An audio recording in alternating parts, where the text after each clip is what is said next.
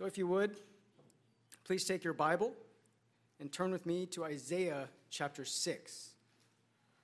Isaiah chapter 6, a very familiar passage. Isaiah 6, we'll be reading from verses 1 through 10.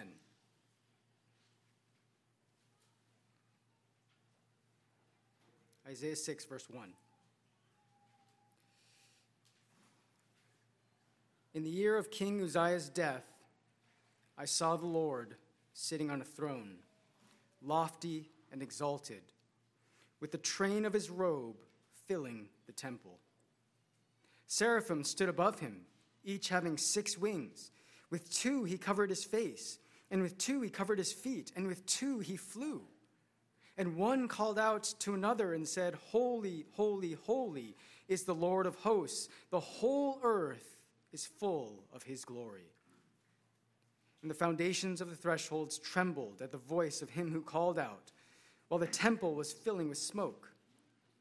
And then I said, Woe is me, for I am ruined, because I am a man of unclean lips, and I live among a people of unclean lips. For my eyes have seen the King, the Lord of hosts. Then one of the seraphim flew to me with a burning coal in his hand, which he had taken from the altar with tongs.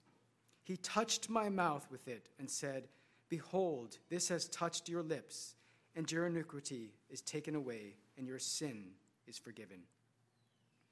Then I heard the voice of the Lord saying, Whom shall I send, and who will go for us? Then I said, Here am I, send me. He said, Go and tell this people, Keep on listening, but do not perceive. Keep on looking, but do not understand. Render the hearts of this people insensitive, their ears dull, and their eyes dim. Otherwise, they might see with their eyes, hear with their ears, understand with their hearts, and return and be healed. This is the word of the Lord. Let us pray.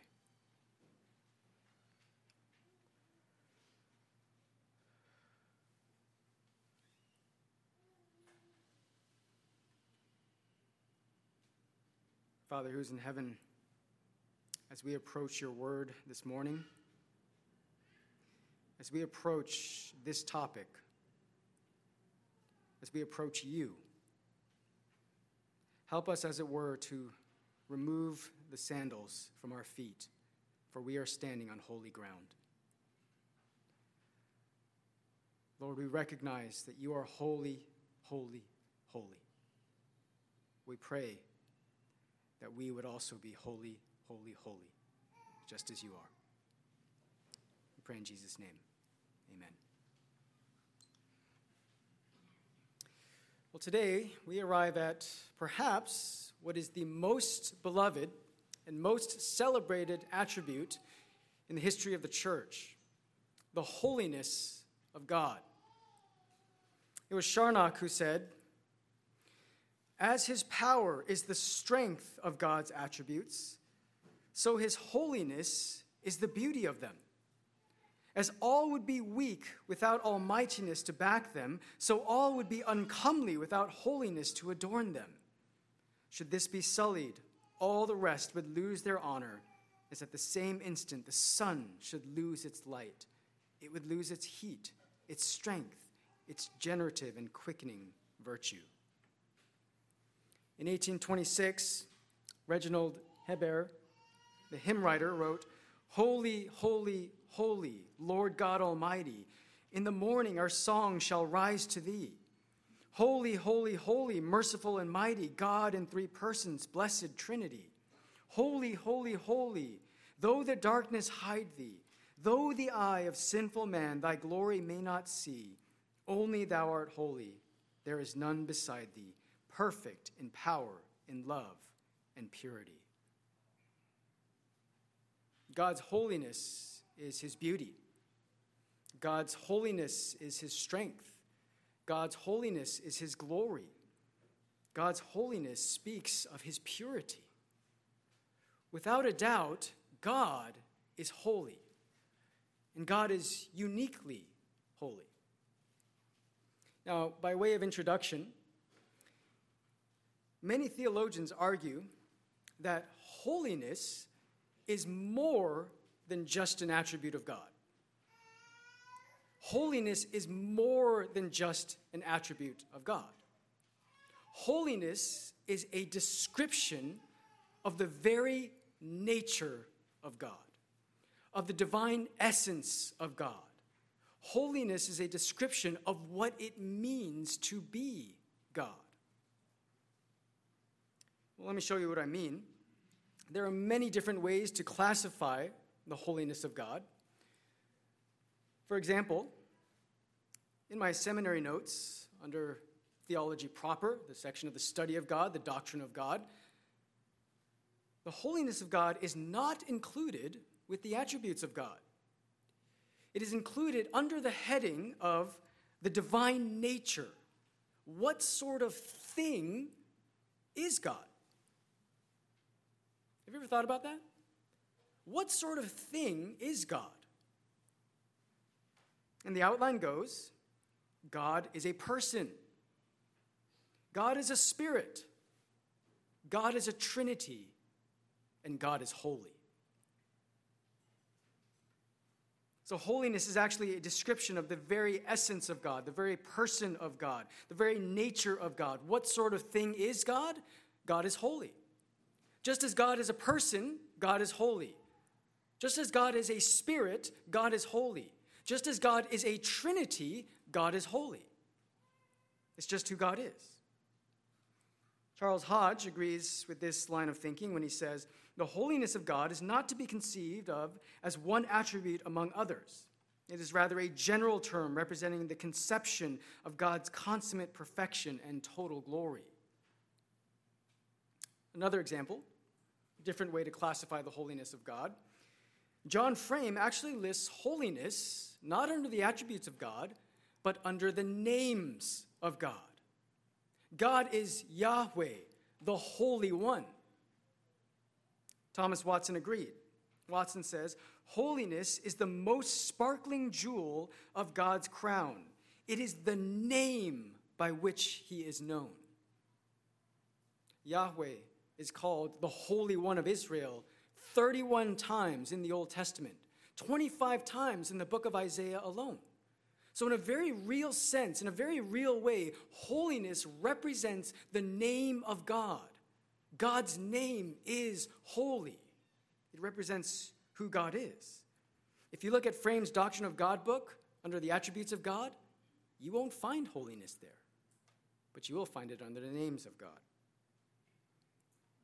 Others may classify it as one of the summary attributes, such as perfection or beauty or glory. We'll be talking about the summary attributes in one session, in our final session 3 weeks from now. When we talk about summary attributes, we must realize that the summary attributes actually define all of the other attributes. So for instance, God, let's take glory, just as an example. God's immutability is glorious. God's power is glorious. God's love is glorious. God's grace is glorious. Likewise, God's beauty. God's immutability is beautiful. God's power is beautiful. God's love is beautiful. Do you see how these are summary attributes? So likewise, some would classify holiness as a summary attribute. God is immutably holy. God's power is holy. God's love is holy. God's grace is holy. R.L. Dabney does this. Holiness is to be regarded not as a distinct attribute, but as the result of all God's moral perfection together. Charnock does this as well. As sincerity is the luster of every grace in a Christian, so is purity the splendor of every attribute in the Godhead. And here we see summary attribute. His justice is a holy justice. His wisdom, a holy wisdom. His arm of power, a holy arm. His truth or promise, a holy promise. His name, which signifies all his attributes in conjunction, is holy. Now, I totally and fully agree with all of these, but I do not want to split hairs over this.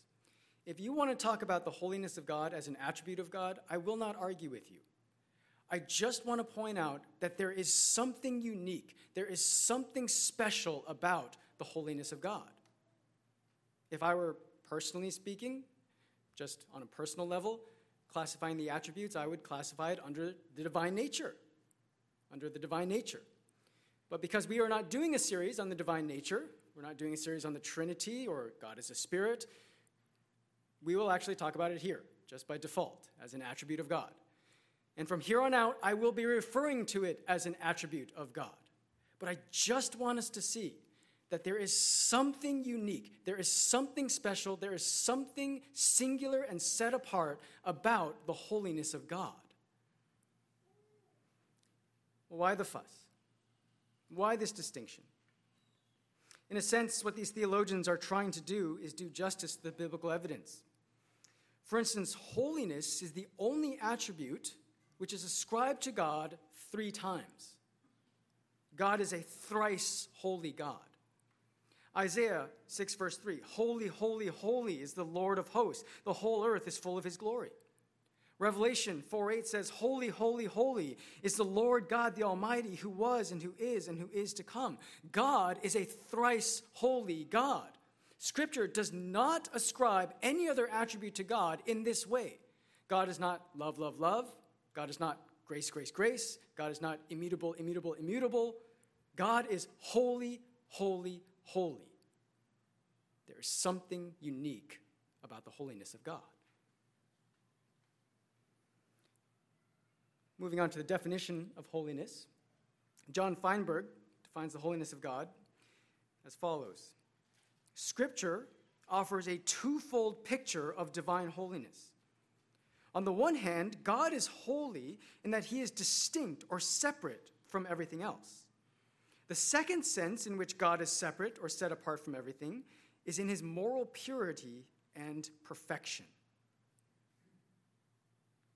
So when we look at the words used for holiness in the Bible, we see that the main Hebrew verb, kadash, means literally to sanctify, to consecrate, to set apart. The Greek word hagios means the same thing, to set apart, to sanctify. The main Hebrew noun describes holiness as this: the essential nature of that which belongs to the sacred sphere, not the common or profane. Now that is going to become important. The essential nature of something that belongs to the sphere of the sacred, not ordinary everyday life things. So if we take all these together, we see that holiness describes being set apart, being separate, distinct. Scripture tells us 2 ways in which God manifests this holiness. One way God is set apart is because he is intrinsically unapproachable. He is transcendent. He is high and lofty. We cannot just go to him as we would go to a friend. We cannot just go to him like anybody else. He is different from us. He is distinct from us. This is called God's majesty, holiness. The other way in which God is set apart, in which God is holy, is called his moral holiness. And this is what we would commonly think about when we talk about the holiness of God. He is morally pure and ethically distinct from any sin or evil. There is no darkness in God. There is no ethical wrong that God has ever done or ever dreamed about or ever thought. He is entirely morally pure through and through. Another way to think about these distinctions is that God's holiness has a relational quality, that is his majesty holiness, and an ethical quality, that is his moral holiness. So first, let's talk about the relational quality, the majesty holiness of God. This is the unapproachability of God, the transcendence of God. Now, strictly speaking, majesty holiness has to do with God's nature as belonging to the sphere of the sacred. Strictly speaking, it does not have to do with morality, although, of course, those are quite intertwined. The majesty holiness speaks of the very godness of God. God is God, and we are not. God is wholly other than what we are. God is wholly distinct. He is set apart in the sphere of the sacred. Now, this is difficult for us to understand. And I thought for a long time, how could I possibly illustrate majesty holiness? How could I possibly illustrate this relational aspect of God's holiness. And I realized, well, there's an illustration in the Bible. Well, that's a good illustration. So let's talk about a biblical illustration. Can't go wrong there. The best example of majesty holiness is actually in the temple. In the temple, you had bowls, cups, utensils, things that were set apart as holy for temple service. These things were set apart for sacred use. They were to be used in temple practices. So essentially speaking, if you take a bowl, one of the temple bowls, one of the sacred bowls, one of the holy bowls, you are not to use this to eat your salad with. You are not to use this to drink your soup with. You are not to put your rice in this bowl. This bowl is to be used for the temple and the temple alone. This bowl is to be dedicated to God, not for ordinary use. This bowl is sacred. It is set apart. It's not for you to bring home and do with it whatever you like. Now, is this bowl morally any better than any other bowl? Of course not. Bowls don't have morality. They can be used for moral things in moral ways or immoral ways, but the bowl, in and of itself, has nothing to do with morality. It's a bowl. But it is set apart for the sphere of the sacred. It is set apart for use unto God. It is set apart for temple practices. That's what it means to be set apart. This bowl is relationally different than any other bowl, even if it has nothing to do with morality. Likewise, with God's majesty holiness, God lives in the sphere of the sacred. Berkhoff says the majesty holiness includes such ideas as absolute unapproachability and absolute overpoweringness or awful majesty. It awakens in man a sense of absolute nothingness, a creature consciousness or creature feeling leading to absolute self-abasement. Isaiah 8:13 says, "The Lord Almighty is the one you are to regard as holy. He is the one you are to fear. He is the one you are to dread." Exodus 15:11 says, "Who is like you among the gods, O Lord? Who is like you, majestic in holiness, awesome in praises, working wonders?" God is set apart. He is unique. He is distinct from anything or anybody else.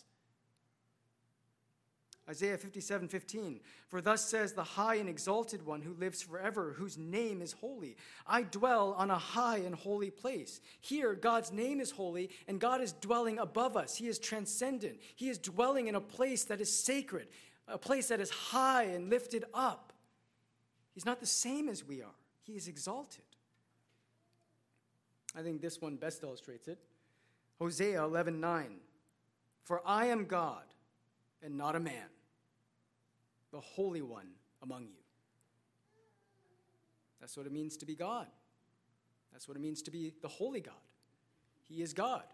He is not a man. He is not like us. He is separate from us. Do you see how these verses about the holiness of God, technically speaking, mention nothing about morality? They mention nothing about the ethical nature of God. They talk about the fact that God is transcendent above us. God is separate. Gerhardus Voss says about the majesty holiness, taking the divine holiness in this form, we can easily perceive that it is not really an attribute to be coordinated with the other attributes distinguished in the divine nature. It is something coextensive with and applicable to everything about God. God is set apart. Well, the other and more common way to think about God's holiness is in terms of his ethical purity, and this we call the moral holiness of God. Now, this can be further broken down in two ways. We speak of God's moral holiness in terms of both intrinsic and extrinsic holiness. By intrinsic holiness, we mean that God, in his very nature, is pure. He is ethically perfect.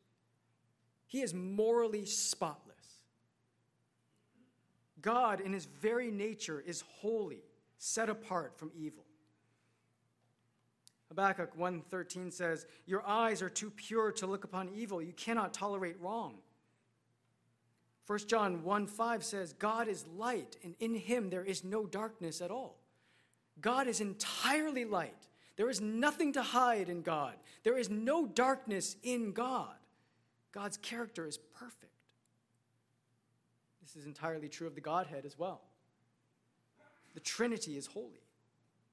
Jesus, God in human flesh, was intrinsically holy. Hebrews 7:26 says, for it was fitting that we should have such a high priest, holy, innocent, undefiled, separated from sinners, and exalted above the heavens. He's holy, innocent, and undefiled. The Spirit of God is called the Holy Spirit, Psalm 51:11. In John 17:11, Jesus calls God Holy Father. So every member of the Trinity, every member of the Godhead is holy. He is holy, holy, holy. God is also extrinsically holy, which means that because God, in and of himself, is entirely morally pure, all of his actions are entirely morally pure. All of God's actions are completely and utterly holy. The works of God are holy. Psalm 145:17. The Lord is righteous in all his ways and holy in all his works. Everything that God does is holy. Everything that God decrees is holy.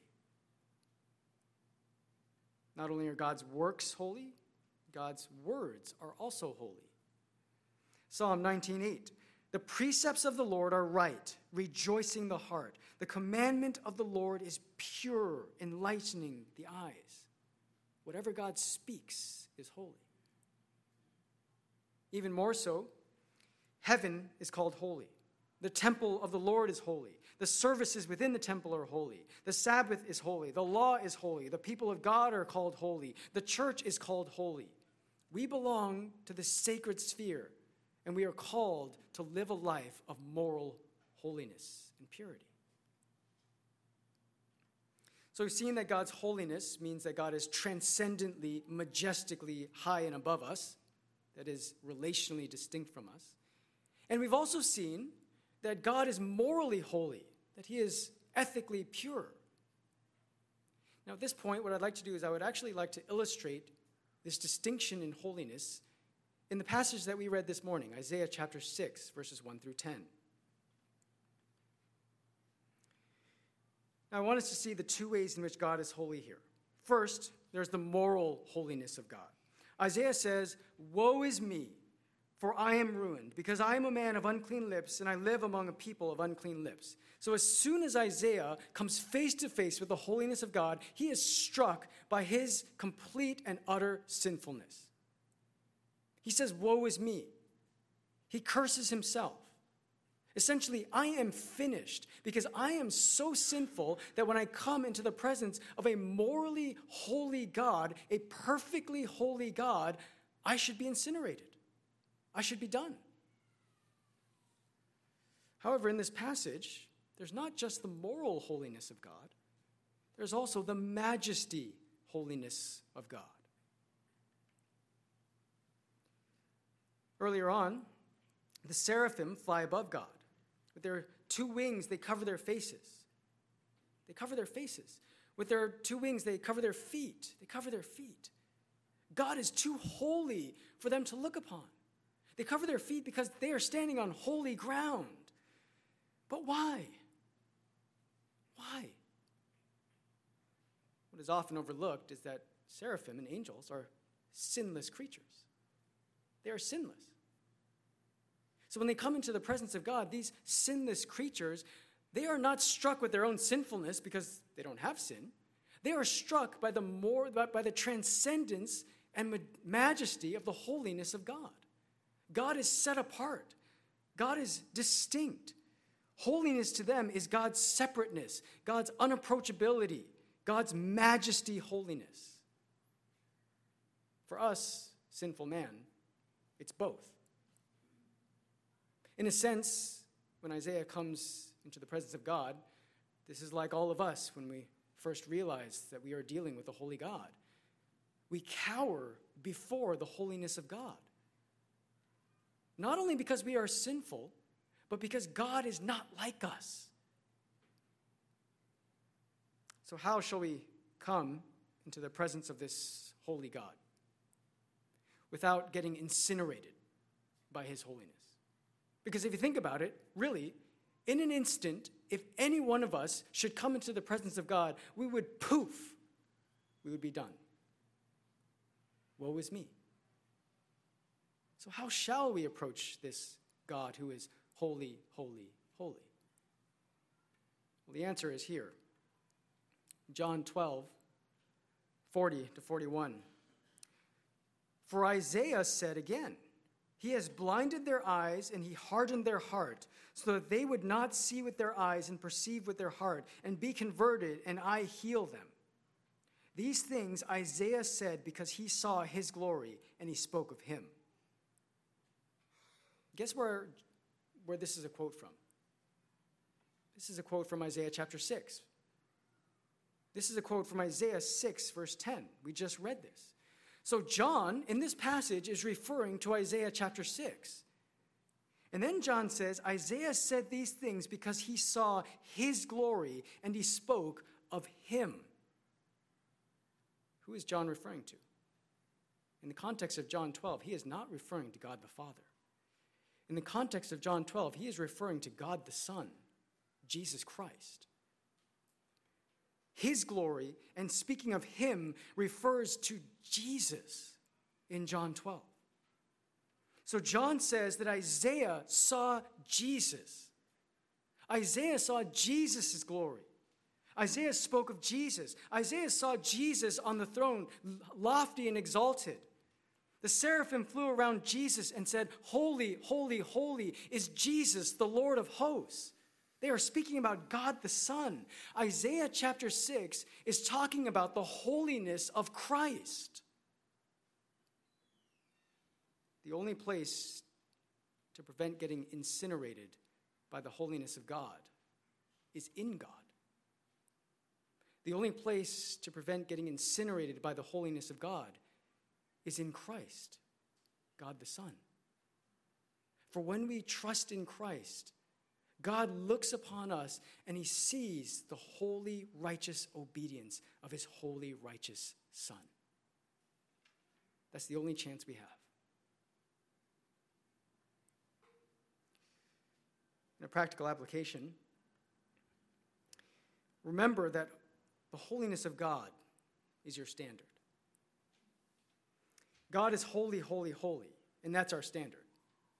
1 Peter 1:16 gives us a command. You shall be holy, for I am holy. That's the standard. In our American church today, we have developed a sort of cultural holiness. We have compared ourselves to other people. We compare ourselves to our society. We compare ourselves to the news. We compare ourselves to Facebook or Twitter. We compare ourselves to other Christians. And we say in our hearts, well, at least I'm not like that guy. At least I'm not like that person. You know who else said that? It was the Pharisee in the parable of the Pharisee and the tax collector. I thank you, God, that I am not like other men. Brothers and sisters, we should not be comparing our holiness to other people. We should be comparing our holiness to God. That is our standard. Let me just say, when you're at the judgment seat, you won't be looking God in the face and telling him how much holier you are than the guy sitting next to you. God's standard is our holy. God's standard is our standard, no less. Now, what I'd like to illustrate with this slide is the relationship of these attributes to one another. The holiness of God stands as the foundation, the base of the rest of this pyramid. Built upon the holiness of God is the righteousness of God. Justice refers to a narrower scope of God's righteousness, while God's wrath is one specific manifestation of his justice. And we'll go over this again. But another way to think about it is from the top down. Wrath is an expression of justice. Justice is an expression of righteousness. And righteousness is an expression of holiness. And we'll go through this one by one, step by step. The righteousness of God is built on the holiness of God. Righteousness refers to a strict adherence to the law. Generally speaking, when we say in our society, somebody lives a righteous life or that guy's righteous, we mean that he doesn't break any laws. He's never been convicted of any law breaking. He's never had any run-ins with the law. So he lives by the law of the land. He's a righteous person. Well, this presupposes that there is a law to which he must adhere to. Well, when it comes to God, God is the highest expression of moral law. There is no law outside of God to which he must conform. So when we're talking about the righteousness of God, we are really speaking about the law that lies within God's holiness, the perfect moral holiness of God. And when we talk about the righteousness of God, we are talking about God's own strict adherence to his own moral law, the moral law that is built into his holiness. Berkhoff defines the righteousness of God as that perfection of God by which he maintains himself over against every violation of his holiness and shows in every respect that he is the Holy One.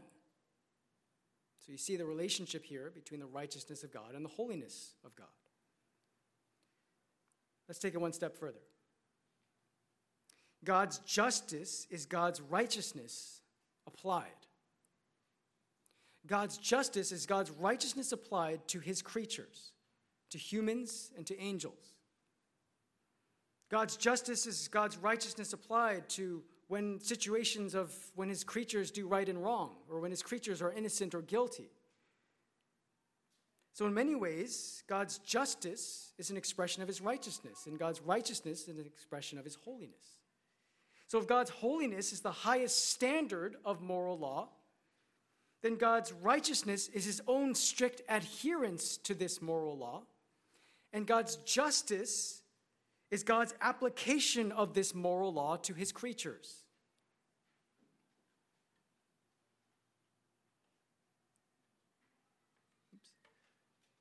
God's justice refers to him giving each person what they deserve.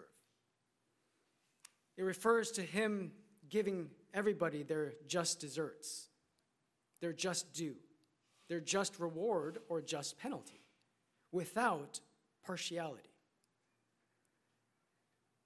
Isaiah 5:16 says, "But the Lord Almighty will be exalted by his justice, and the holy God will show himself holy by his righteousness." Romans 2:11 says, "God shows no partiality. God is just." There are three categories of God's justice: the rectoral justice of God, the remunerative justice of God, and the retributive justice of God. Let's talk first about the rectoral justice. Berkhoff says, this is the rectitude which God manifests as the ruler of both good and evil. And that's an old term. But basically what Berkhoff is saying is that God has a right to impose laws over mankind. God has a right to impose laws of right and wrong over his creation. God has a right to judge his creation. Especially in our day and age, you hear a lot of people saying, well, who are you to judge me? You're not the judge of me. Well, that may be true when you say it to us, but that is not true when we say that to God. God has an absolute right to impose laws over his creation and to judge his creation. Isaiah 32:22 says, "For the Lord is our judge. The Lord is our lawgiver. The Lord is our king, and he will save us." God is a lawgiver, and he has every right to be that lawgiver. Next, we have remunerative justice. Berkhoff says, this manifests itself in the distribution of rewards to both men and angels. It is really an expression of the divine love, dealing out its bounties, not on the basis of strict merit, for the creature can establish no absolute merit before the Creator, but according to promise and agreement. So God's remunerative justice refers to, for instance, us getting rewards when we obey God. Now, we don't have time to get into this, but I want to say very straightforwardly that as a Christian, I'm not talking about getting saved. I'm talking about when you are saved. It is possible to live obediently to please God. It is possible in your sanctification, not in your justification.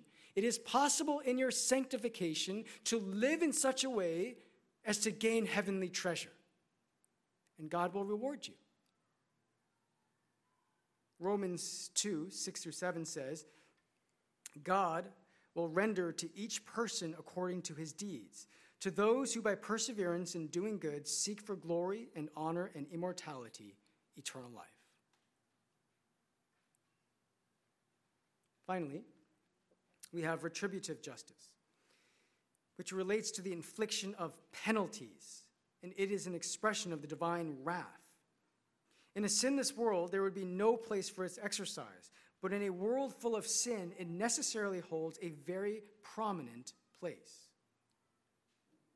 Romans 12:19 says, "Never take your own revenge, beloved, but leave room for the wrath of God. For it is written, 'Vengeance is mine, I will repay,' says the Lord."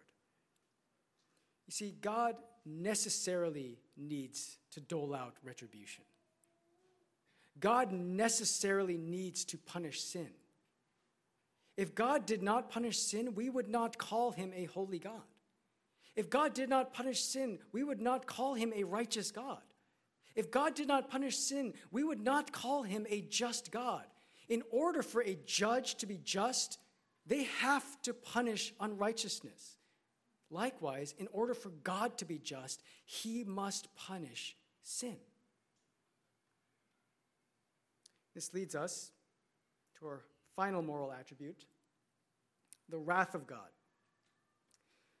Pink says, a study of the concordance will show that there are more references in Scripture to the anger, fury, and wrath of God than there are to his love and tenderness. That's astounding. So the weight of Scripture that bears down upon us shows us that God is a God of wrath. That is the least likely title of a book you will find at the local Christian bookstore. God is God of wrath. Right after God loves himself. It's the least likely title. Christianity today hates the God of wrath. Christianity today hates the wrath of God. They seek to ignore it. But how can you ignore it when you read the Bible? You can't. God isn't shy about his wrath.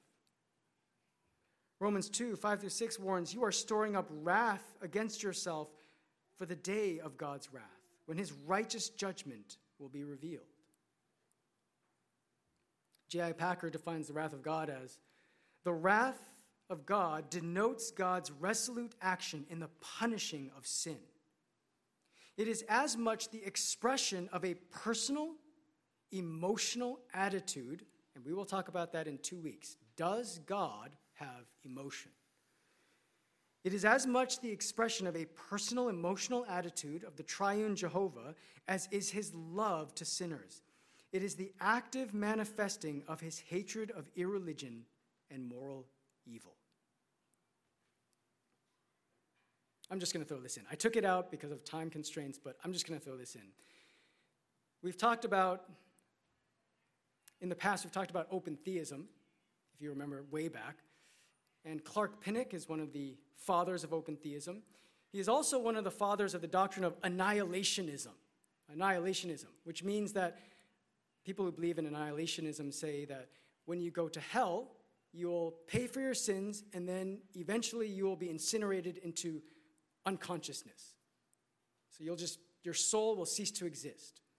They deny the eternality of hell. They deny the eternality of the soul. Does that make sense? So if you actually read Pinnock, I wish I didn't take it out because now I'm going to quote it.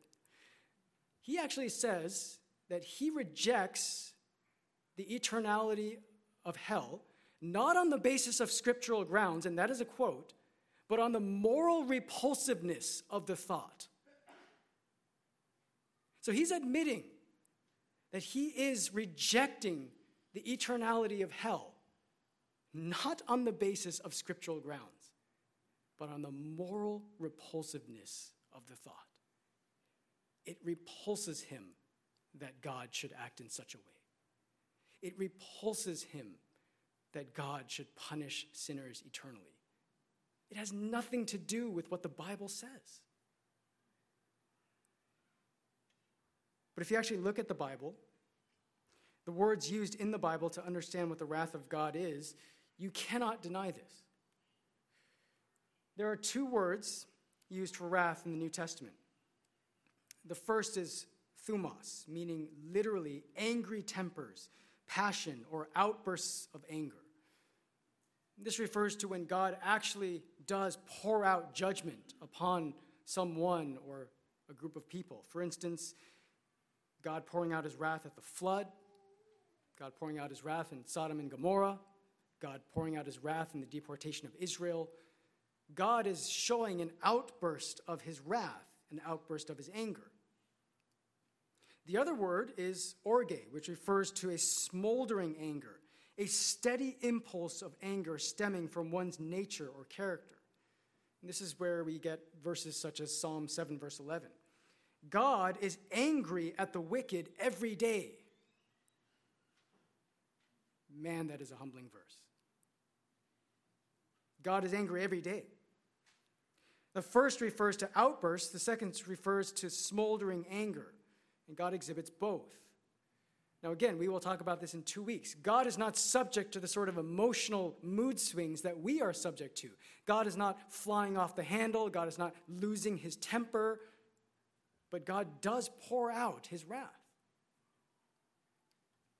Now, is it right that God should have wrath? Why can't we just be like Clark Pinnock and just sweep this one under the rug? Why can't we just ignore this? Why can't we just close our Bibles and say, this morally repulses me, so I will refuse to believe in a God of wrath? Well, C.S. Lewis says, to ask that God's love should be content with us as we are is to ask that God should cease to be God. Because he is what he is. His love must, in the nature of things, be impeded and repelled by certain stains in our present character. And because he already loves us, he must labor to make us lovable. We cannot even wish in our better moments that he could reconcile himself to our present iniquities. To remove the wrath of God from God is to ask that God should cease to be God. So we return to our diagram. To summarize again, if God's holiness is the highest standard of moral law, then God's righteousness is his own strict adherence to his own moral law. And God's justice is God's application of this moral law to his creatures, to his creation. And God's wrath is what happens to his creatures when we do not adhere to this moral law. Now, God shows us his wrath for several reasons. And there are many, many more. We'll just mention a few. First, God's wrath is revealed that we might see God's deep and awful detestation of sin. God hates sin. Romans 1:18, for the wrath of God is revealed from heaven against all ungodliness and unrighteousness of men. God hates sin. Colossians 3:6, for it is because of these things that the wrath of God will come upon the sons of disobedience. Brothers and sisters, just really practically speaking, do you hate sin as much as God hates sin? Or do you live in a world of, quote unquote, respectable sins? Do we exhibit the hatred of sin that God our Father does? Do we reflect God's holiness in our hatred of sin? Why do we mess around with sins that God so dearly hates? Why do we tolerate sins that God poured out his wrath upon Jesus for? Jesus went to the cross for this. Why do we tolerate them? We should hate sin as much as God hates sin. Secondly, God's wrath is revealed to give us warnings. Luke 13, verses 4 and 5 say, "Or do you suppose that those 18 on whom the Tower of Siloam fell and killed them were worse culprits than all the men who live in Jerusalem? I tell you no, but unless you repent, you will all likewise perish." You see, sometimes God shows his wrath as a form of grace. God shows his wrath as a form of grace. The bottom line is that we all deserve wrath. The bottom line is that we all deserve conscious torment in eternal hell. That is what we deserve. But God sometimes pours out his wrath so that we may understand that we deserve this, that we are no better than the 18 people on whom the Tower of Siloam fell. And God gives us the opportunity to repent. And if we do not repent, then we too will likewise perish. Thirdly, God's wrath is revealed so that we might also have a true and healthy fear of God.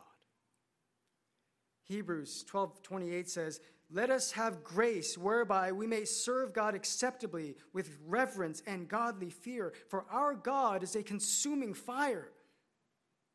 Brothers and sisters, we don't play with fire. We don't play with fire. You don't let your kids walk too close to the fire. We need a healthy fear of God because he is a consuming fire. Finally, God's wrath is revealed that we might fervently praise God for delivering us from the wrath to come.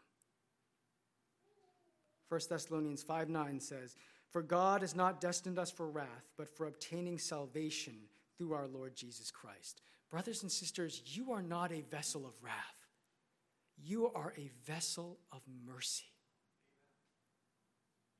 I want you to think, just for a second, what is it like to endure the full wrath of God for your sins? What would that be like? For God to pour out his full wrath upon you for your sins. Just think about that. You know what? You will never know. You will never know what that feels like. You will never know, not for an instant, not for a day, not for an eternity, what it will be like for God to pour out the fullness of his wrath upon you. You will never know. Because Jesus took it all. He drank the cup of wrath that we were to drink. Christ fell on his knees in the garden and he said, "Father, let this cup pass from me. Let this cup pass from me, if it is possible, so that we might never taste the wrath of God." He sweat drops of blood. He was betrayed by his friend. He was mocked and scourged that we might never taste the wrath of God. He was hung upon an emblem of shame, a cross, that we might never taste the wrath of God. He was stabbed in the side, left to die, so that we might never taste the wrath of God. He died, was buried, and was raised again, so that we might never taste the wrath of God. Brothers and sisters, you will never drink the cup of God's wrath because Christ drank it for you. Robert Haldane says, "Above all, the wrath of God was revealed from heaven when the Son of God came down to manifest the divine character, and that wrath was displayed in his sufferings and death in a manner more awful than by all the tokens God had before given of his displeasure against sin." So friend, if you're not a Christian here this morning, I say lovingly, that the wrath of God is set upon you. The wrath of God is set upon you. Matthew 3:7 says very clearly, flee from the wrath to come. Flee from the wrath of God by fleeing into Jesus Christ. The only way for you not to drink the cup of God's wrath is to have Christ drink it for you. Let's pray.